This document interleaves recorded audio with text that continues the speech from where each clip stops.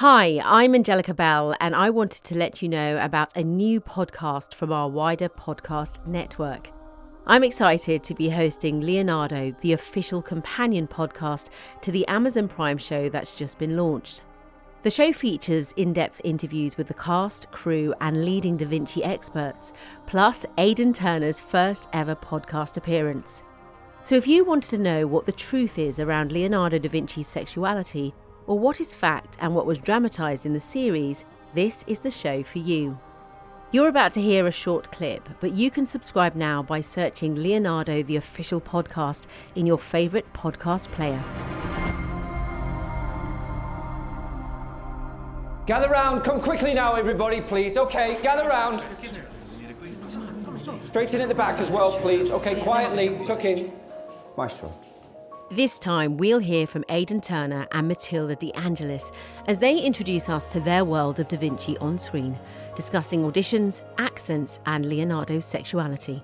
His sexuality, I didn't know about that. I don't think I was so sure about that either. I felt like in the last even 5 years, it's something I've learned. In the last few years. They don't tell you at school. And giving us an overview of why Da Vinci's artistic vision has mattered for more than 500 years, I'll be speaking to the person responsible for the Leonardo artwork held by the Royal Collection Trust at Windsor Castle.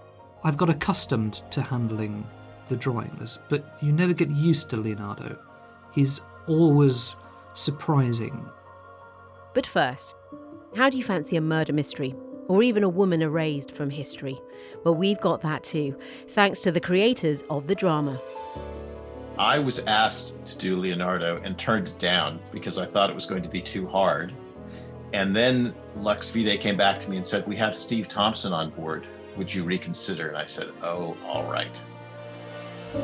I'm Frank Spotnitz. I'm a writer and co-creator of Leonardo. And I'm Steve Thompson, and I'm the other writer and co-creator of Leonardo. All right, what about Leonardo da Vinci? What's his story? Well, the problem is, of course, that you can't just write one drama about Leonardo. You could write 10 different ones, more than 10. You know, the guy's not just a famous artist, he's a famous inventor and scientist and astronomer, and has led this incredibly fascinating life. So where you even begin to start, how you tap into this extraordinarily rich life, there's almost too much material. Well, there's way too much material. One of the first things we sort of talked about was, why does art matter? And we hit upon the idea of a love story fairly early on. The murder mystery came later. We read everything we could get our hands on, and Steve came across in one of the books this list of people who were important to Leonardo. He was traveling later on in life, he was traveling around Italy, and he wrote a list to his servants saying, "These are the people I will be traveling with." And it was basically very personal. It was like a little list of, these are the most important people to me in the world, and you need to know that if I'm going anywhere, they will be alongside me. And most of them were names that we knew. Most of them were names who occur in any historical study of Leonardo.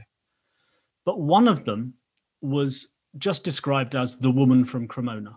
That's all he says in the list. When I'm traveling, I will have the woman from Cremona with me. This has become a historical mystery. Nobody quite knows who she is. There is the suggestion that she was the subject of his very last, or his greatest painting. We believe what was his greatest painting, which has now sadly been destroyed, Leader in the Swan.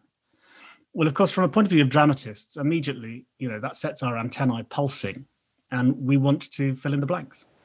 Tell me about this woman, Caterina de Cremona. What was she to you? She was love.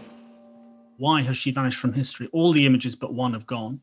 There's no reference to her in the history books. There's just one little note he sent to his servants in which she's mentioned. So we've been left with a historical mystery, and that kept nagging away at us. And that's how we created this frame, or this framing device, that she's vanished from history, and Stefano Giraldi is quizzing him and saying, why? Where has she gone? What's happened to her? Even though Caterina de Cremona is based on truth, a real person recorded in history, her murder is an entirely made-up device that the creators used to take us deeper into Leonardo's world. Frank explains. I think the other thing that the mystery did for us that was really helpful was it created a point of view on Leonardo da Vinci. So Stefano Giraldi, the Freddie Highmore character, is not particularly a fan of art, not particularly a fan of Leonardo da Vinci. but he's got this urgent need to solve this murder. And in so doing, he interrogates Leonardo literally about his life and career.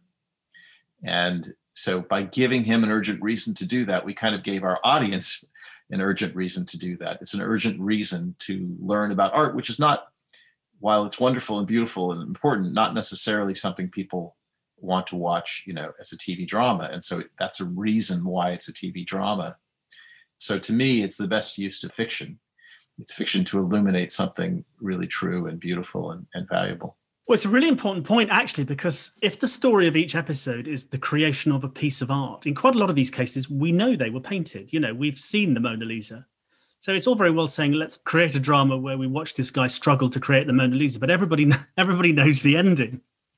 And actually, that's quite difficult from a dramatic point of view. What are the stakes? What are the stakes in Leonardo's life? So we put this huge dollop of stakes in the middle of the show, which is, of course, this guy is on trial for murder. If that's true, then why did you kill her? I didn't.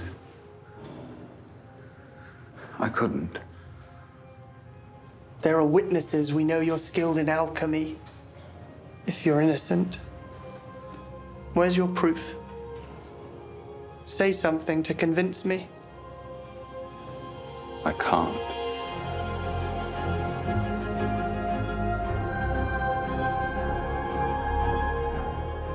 That was a clip from Leonardo, the official podcast, which you can search and subscribe to now, or follow the link in this episode description.